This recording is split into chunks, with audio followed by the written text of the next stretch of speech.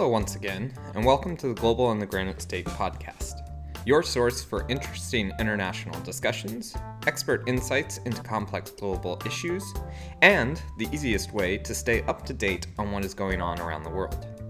My name is Tim Horgan, and I am the Executive Director of the World Affairs Council of New Hampshire, and your host for this podcast. Before we get into today's interviews, I want to remind you all of our upcoming online Global Forum fundraisers. These great events help the World Affairs Council of New Hampshire to support our work and ensure we are able to continue to inform people about the importance of international connections and understanding. On November 10th, the Council will be hosting former Secretary of Defense William Perry and Plowshare Fund's Policy Director Tom Colina to talk about nuclear weapons and presidential power. On December 2nd, we will be hosting former Secretary of Defense Chuck Hagel for his insights into the future of global U.S. leadership. You will not want to miss these events. More information and registration can be found on our website at www.wacnh.org.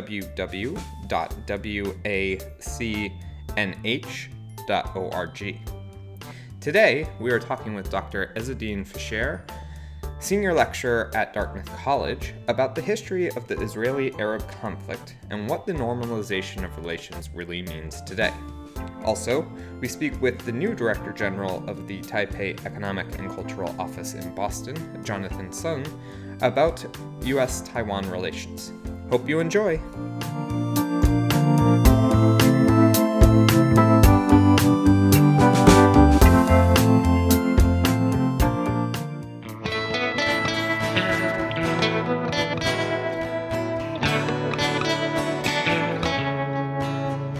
The whole thing started with an American proposition.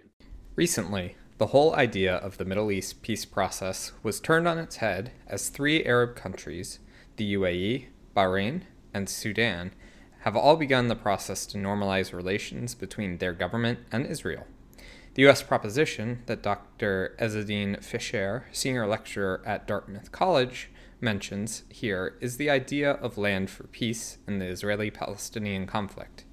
I spoke with Dr. Fisher about these latest agreements and what they mean.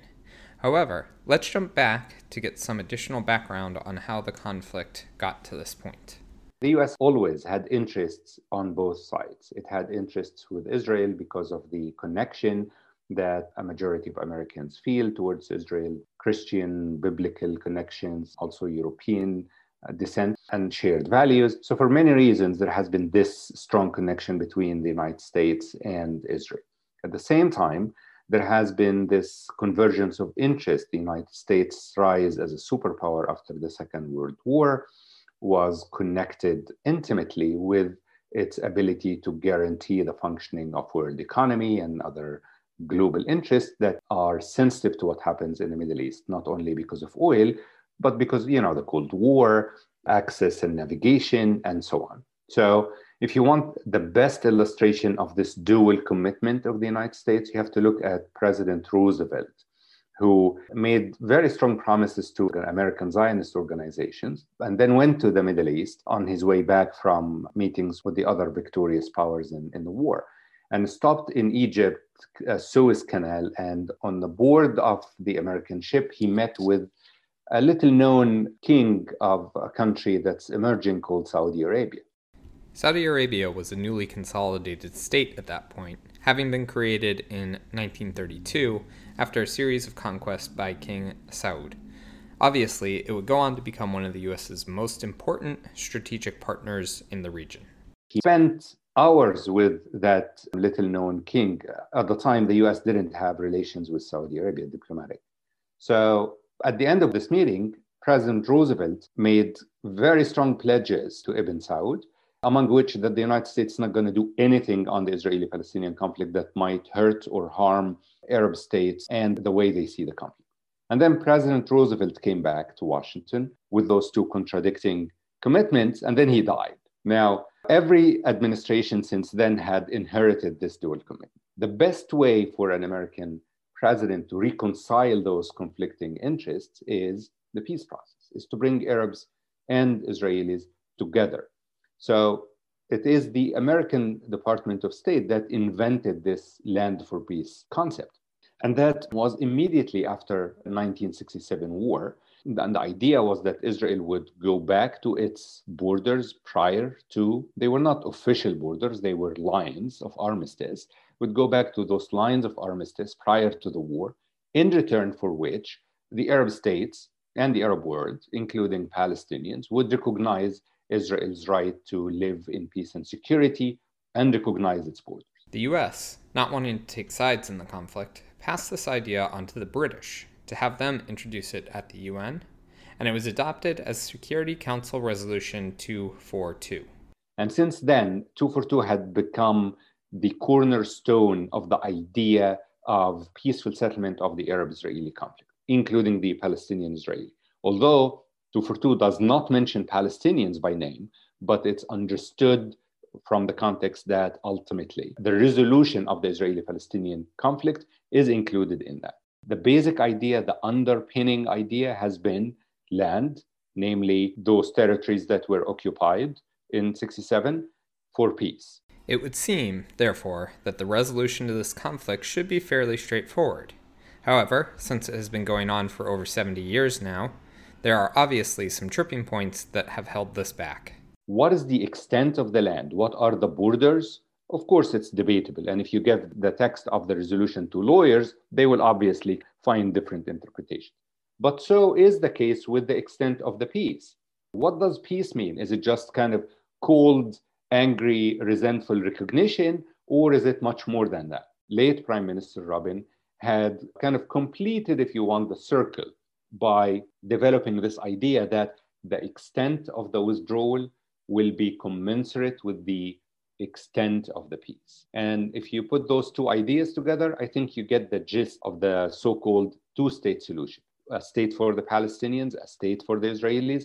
And the idea behind that is that the entire Arab world will join in recognition of Israel and in peace with Israel. This has been the conventional wisdom, the underpinning of the peace process. Not everybody agreed to every bit of it. Obviously, those who are attached to the land liked the part about recognition more than the part about withdrawal. Those who are attached to the historical narratives liked the part about withdrawal more than the part about peace. The original idea for the Jewish state was created initially by progressive, left-leaning Jews, mainly of Eastern European descent. Because of their political ideals, they did not want to colonize the land, rather build a collaborative coexistence approach to nation building. But on the fringe, there was Jabotinsky and a more right-wing, more nationalist than progressive, where the emphasis was on nationalism, Jewish homeland at any price, basically. And Jabotinsky will come up with the solution of how to deal with the Arabs who live in the Holy Land, ironically, is the one that would prevail. Jabotinsky was very lucid on this point. This stuff about reconciliation, living, and mutual benefit is nonsense. No Aboriginal population liked or accepted that a different nation comes to their land and occupy it and push them aside. They're going to resist this no matter what we do, and it makes sense that they do. In his words, those Zionists who think that they will welcome us because we are also progressive are in fact being condescending and thinking that these people have no culture, these people have no identity, and so on. They do, and they will resist us. So what do? Conflict is inevitable. So we have to conduct ourselves in the conflict in a way that we become so victorious and we crush the resistance to a point that they lose hope of restoring the status quo ante. When they lose hope, then they can accept some sort of a partition of that land. And then we can have peace. Without acknowledging this as like the official doctrine, but this became the story of the relationship between Israel and its neighbors. Due to this adversarial approach, relations between Israel and its Arab neighbors for the first 30 years or so did not go well at all. All attempts at peace were thwarted and the conflict continues, basically from civil war and then the War of Independence, 47 and 48, establishment of the state. Then we have another war in 1956 that people forget about. It's called the Suez War, and People think usually of France and Britain occupying the Suez Canal and Eisenhower and the Soviet Union kicking them out and so on. And we forget that Israel actually occupied the entire Sinai Peninsula in 1956 in almost the same way that it will do in 1967. 1967 is probably the turning point. This is the Jabotinsky moment. This is the crushing victory or defeat, depends where you stand in the story. Until 1967, most of the Arab states were in denial of the fact that Israel does exist and that Israel has already become a state. Whether they see this as legitimate or illegitimate is a different matter. But many of those Arab states haven't even realized that Israel is here to stay. And so continued that rhetoric of liberation of Palestine from the river to the sea, restitution of Palestinian rights, returning to status quo ante, basically. Which again, you can make a case that this is legitimate demand, but practically and pragmatically and politically, that train had left the station a long time ago. They will come to understand this in the difficult way in 1967 and in their inability to do much about Israel's power. After the war in 1967, Security Council Resolution 242 comes into existence. Ironically enough, 242 will be accepted more by Israel than by Arab states. And the fact that Egypt accepted 242 was a big thing because it means Egypt accepted the right of Israel to live in peace and security. Egypt, when it did so, it emphasized the withdrawal part and downplayed the recognition part. Israel did the opposite. And in this ambivalence, we will spend the time between 67 and another war in 1973. Egyptians and Syrians believe they have won the war. Israel believes that it at least kind of a draw, but the war have explained in very clear terms to everybody that the military path has ran its course. The United States understood that it cannot leave this conflict unattended on the hope that it will kind of either go away or remain contained, that the local players are not going to be contained enough by the superpowers, and they will run amok and do something that disturb their calculations. So after years of kind of neglecting the conflict and dismissing it, Kissinger and Nixon at the time kind of left everything in their hand and went and focused on that. And that pattern will repeat itself, by the way, as we go forward. In 1979, Egypt, under Sadat, formalizes a treaty with Israel, becoming the first Arab country to do so. It will take another war in Lebanon. It will take another decade of conflict in the Middle East until the first Gulf War. Then the United States is going to spearhead a massive peace process, bringing together in Madrid all Arab states and Israel. Your listeners might kind of wonder, what has the Gulf War and the occupation of Kuwait got to do with Palestine and Israel?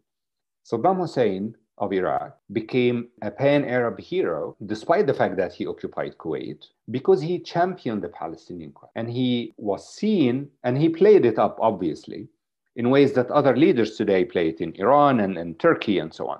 They played it up as the one who can stand for Israel and stand for Palestinian rights. In order for the United States to get Syria and Egypt and other Arab states to fight with the American soldiers against that pan-Arab nationalist hero of Iraq, they had to demonstrate to the Arab public opinion that there are no double standards, that from now on, the idea of foreign occupation is no longer acceptable. And therefore, as much as we will liberate Kuwait by war, we will liberate at least the West Bank and Gaza, what is now conventionally termed occupied Palestinian territories, and establish a Palestinian state there.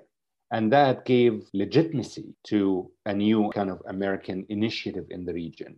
So the war in the Gulf enabled the Arab states to kind of come forward and be more outspoken about their readiness to reconcile with Israel and to actually sit in the same room with an Israeli government delegation, which wasn't done before. These Madrid Accords produced the second Arab nation to recognize Israel, Jordan, as well as to mutual recognition between the Palestinian Liberation Organization and Israel. So for the first time, you have the PLO recognizing Israel's legitimacy and right to live in peace and security. That's not a small fiat. So hopes were very high at the time, and it's been going downward since then. It started with the assassination of Rabin in 1994, and then Netanyahu led a rejectionist government, coalition into government. That's a coalition that rejected Oslo and the idea of a Palestinian state. And then we had a failed summit in 2000 with Ehud Barak, who defeated Netanyahu in elections in 1999. And the failure of that last attempt in the year 2000, I think we never recovered from that moment. And since then, we've been going to the right. The right has been ruling Israel practically since then. And we have seen the rise of Hamas and other kind of extremist organizations that use terrorism on the Palestinian side. And the gap between the two continued to widen, and that led to where we are today.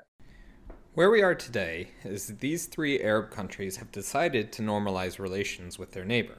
President Trump deserves credit for helping to broker these deals, as well as any ensuing countries that follow suit. However, there's a sense of caution in the foreign relations field. The recent treaties for normalization between Bahrain, the UAE, Sudan, and Israel are, I think, different in kind from previous peace agreements. And outside spectators are often happy to see signs of peace between Arabs and Israelis, no matter where or how, even as some columnists described it, even if it's for the wrong reasons, it doesn't matter. And of course, it is heartwarming to see, flights from Abu Dhabi to Ben Gurion Airport and to see emerging partnerships in business and signs of warmth and decency. Because most of the day, the news you get from the Middle East are not about humanity and decency and warmth and so on. So, of course, it sounds and it looks like a welcome development. Obviously, I hope I'm wrong in this. Unfortunately, those risk to be very short-lived kind of signs of warmth and peace, because it's much more likely that those agreements would turn out to be, instead of peace agreements, than an actual peace agreement. This problem is made worse by the asymmetry of power between Israel and Palestine. Having the backing of other Arab countries balance this to an extent, and by having individual nations step away from the idea of land for peace erodes that balance. Of course, both sides feel under threat, so as Israel's security situation improves, the Palestinian situation gets worse. This could lead to further radicalization and less security for Israeli citizens in the long term. In addition, if you're an average Israeli, why would you withdraw from the West Bank? What is the incentive? What's in it for you? And in fact, you can think of it this way. Prime Minister Netanyahu could go out and say, I was right all along. I told you, we don't have to withdraw from the West Bank to get peace. We can have both. We can keep the territory and have peace with the Arabs. And I've shown it. So those agreements make the two-state solution even less likely than they have been. And that's a big problem. But add to it, why those countries? Think about it. Why the United Arab Emirates and Bahrain and Saudi Arabia? This is the axe that is confronting Iran. And they have been cooperating with Israel quietly for some time against Iran. So making this alliance formal emboldens the partners of this alliance even further, which carries the risk of a higher level of confrontation with Iran from their side, which also carries the risk of getting Iran even more nervous than it is and feeling more besieged and targeted than it is historically. That doesn't bode well for regional security. Regardless of how you look at it, the so-called dividends of peace are minimal. It's just you get those nice gestures, some security cooperation, but then after that, I don't see the upside. Thank you to Dr. Fisher for joining me to discuss this very intricate and complex situation. We really appreciate your insights and time. Thank you very much, and thank you for all the good work you're doing. I'm very happy that you're doing this podcast.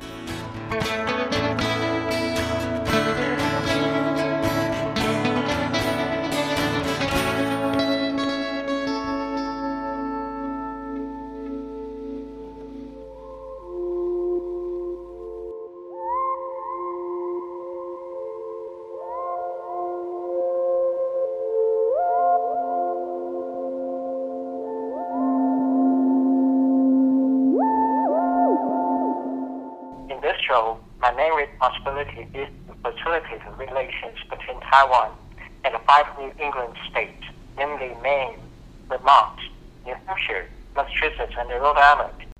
That is Director General Jonathan Sun of the Taipei Economic and Cultural Office in Boston, Massachusetts. He arrived in Boston at the end of July to take over the lead position in what amounts to a diplomatic office for Taiwan. As the U.S. has a special relationship with Taiwan, this is similar to a consulate without the official recognition as such. I spoke with Director General Sun about what his goals are during his placement in this role. I intend to build on this solid foundation in hopes that more people in this area will know about Taiwan, a free and a democratic country and a close ally of the United States. We are also very willing to work with friends and partners to find ways to further enhance our already strong relations with New England in all areas. I've been on this job for more than 2 months and have gladly discovered that Taiwan has so many good friends and enjoys strong support here, which must be attributed to the hard work of my predecessors and very able colleagues.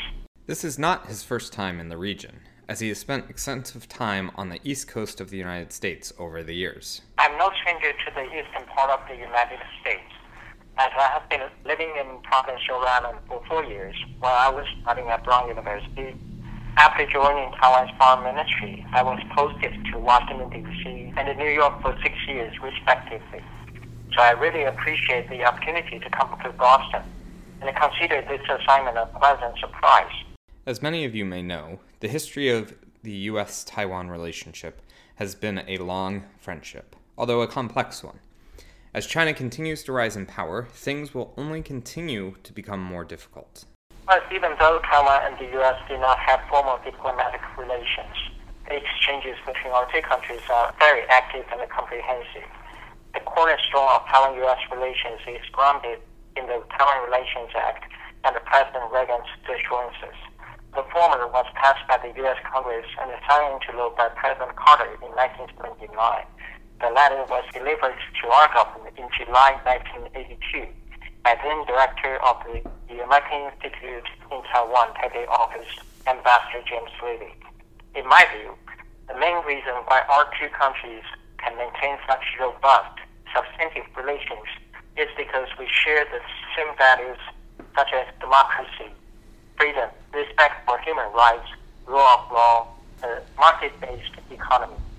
This relationship is based upon the principles of mutual respect and mutual trust. It is also mutually beneficial. While the U.S. has been able to provide quite a few benefits to Taiwan, this is not a one-way relationship. For example, in this year's COVID-19 pandemic, Taiwan donated over 12 million surgical masks to the U.S., which fully demonstrates that Taiwan can help and that Taiwan is actually helping. We believe that there is plenty of room for this relationship to grow, and we look forward to working closely with our friends in the U.S. to explore new opportunities. In addition, bilateral trade benefits both sides of this relationship.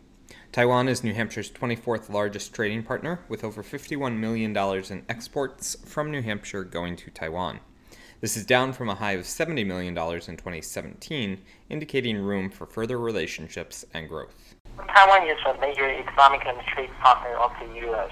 To further enhance our bilateral trade, the government of Taiwan announced on August 28, 2020, the decision to lift restrictions on the importation of U.S. beef, resolving a long-standing trade issue between our two countries. We firmly believe that the logical next step is for Taiwan and the U.S. to sign a bilateral trade agreement, as it would ease the burden of enterprises conducting cross-border business and facilitate legal protection of areas like digital trade, intellectual protection, and technical barrier trade. U.S. companies will have more options as they seek to reorganize and reconfigure their supply chains in the future. A Taiwan-U.S. FTA will also help strengthen long-term partnerships between Taiwan's leading semiconductor companies and their U.S. counterparts to build a secure ICT supply chain and effectively counter China's threats. Our appeal for Taiwan-U.S. FTA has won strong support in the U.S. Congress. On October 3rd, senators from both parties co-signed a letter to the U.S. Trade Representative, Ambassador Robert Lighthizer, expressing support for Taiwan-U.S. BTA. We hope negotiations can start soon so that both sides can discuss all issues of mutual concern and interest. Diving a little deeper into the U.S.-Taiwan trade relation, there is a wide range of products that move between the partners. For an island of 23.8 million people, Taiwan plays a large role in the overall export market for the U.S. and vice versa. Taiwan-U.S. trade relations cover many areas, from agricultural to ICT products.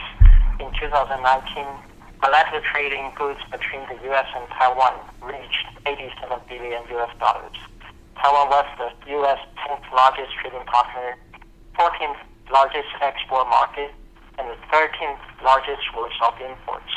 Taiwan was also the 7th largest export destination of U.S. agricultural goods in the same year. As of December 2019, Taiwan affiliated firms have invested $47 billion in the U.S. The U.S. is the largest foreign destination of Taiwan's investments, while U.S. investment in Taiwan has reached $24.6 billion.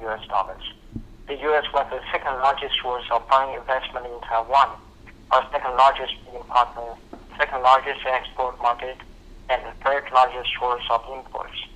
In the first half of 2020, Taiwan surpassed France and India in total trade volume with the U.S.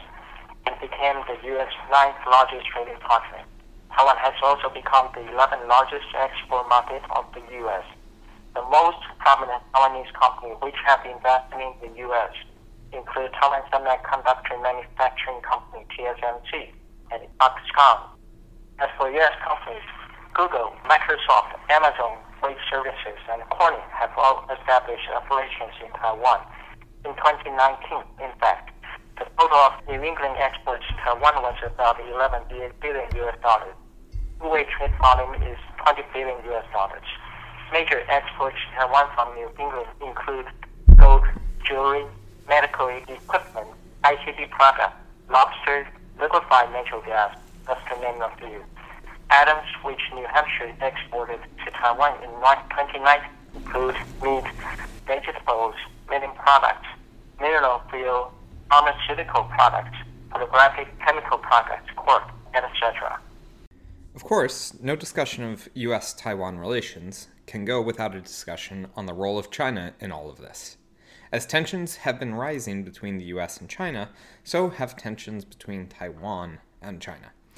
In October, Chinese planes crossed the midline of the Taiwan Strait 25 out of 31 days, the highest number seen this year. This continues a year-long increase of antagonistic moves by the People's Liberation Army. Taiwan has been at the forefront of China threats since 1949. China has become even more unreasonable, irrational, and provocative this year. As of today, our fighter jets have scrambled over 2,900 times. Intercept Chinese military aircraft that have entered the Taiwan's air defense identification zone or cut over the median line on the Taiwan Strait, costing Taiwan nearly $880 million. Even so, Taiwan will not act rashly and will uphold our principles of peace, parity, democracy, and dialogue in handling cross-strait relations. President Tsai Ing-wen, in the National Day address on October 10, reiterated that maintaining peace and stability in the Taiwan Strait is in the best interest of Taiwan and China. Taiwan is committed to upholding cross-strait stability, but it is the joint responsibility of both sides. At this stage, the most pressing cross-strait issue is to discuss how we can live in peace and coexist based on mutual respect, goodwill, and understanding.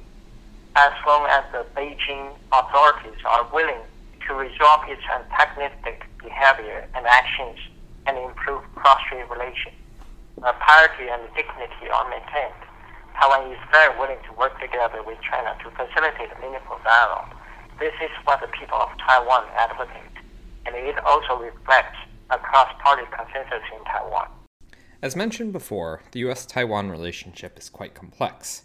This is shown most aptly by the U.S.'s refusal to explicitly state whether it would come to Taiwan's aid in case of an attack. This is designed to deter both sides from taking further aggressive actions and to maintain peace in the region. However, U.S. support for Taiwan's military has been on the rise in recent years, with several different defense contracts completed or underway. Facing growing threats from China, unwavering support from the U.S. is vital to safeguard Taiwan's continued existence and the democratic way of life. Over the years, Taiwan has enjoyed strong bipartisan support in the U.S. Congress. Successive U.S. administrations have also faithfully adhered to the Taiwan Relations Act and the Six Assurances. For example, since 2017, the U.S. government announced 7 arms sales packages to Taiwan, worth over $13 billion. On March 26, 2020, President Trump signed into law the Taiwan Allies International Protection and Enhancement Initiative Act, aka Taipei Act, passed by the U.S. Congress. In August this year, the U.S. Secretary of Health and Human Services, Alex Azar, visited Taiwan, making him the highest-ranking U.S. cabinet official to visit Taiwan since 1979. All these gestures will not only deter China from being reckless, but also reassure the countries in the Indo-Pacific region that the U.S. remains committed to peace and stability across the Taiwan Strait and in the region. We deeply appreciate the long-standing support and the friendship of the U.S. people and the government, and firmly believe that the stronger our relations are, the safer Taiwan and the world will be. The peace and security of the region is vitally important to the U.S., Taiwan, and China, as war would only lead to death, destruction, and potentially nuclear war. Hopefully, the continued relationship between the U.S. and Taiwan can help to ensure this peace for a long time to come. Thank you to Director General Sun for joining me for this conversation.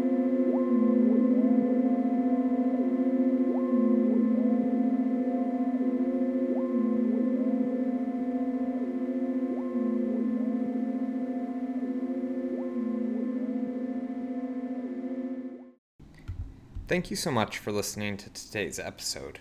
It has been a wonderful experience providing these great interviews for you, and I hope that you've learned something or had your interest further piqued. If you could please rate our podcast and provide any comments, it would be much appreciated. Let us know what topics you would like to learn more about, and we will do our best to hit as many of those as we can. It is our pleasure to have so many people from around the world engaging with our content. This is the Global in the Granite State podcast, a program of the World Affairs Council of New Hampshire. Tim Horgan is our host, editor, producer, and interviewer. Our theme music is Admin by A.A. Alto. Our interlude music is Love Not War by Squire Tuck, and Further Discovery by Bleer Moon. Hope you will join us again for our next episode later this month.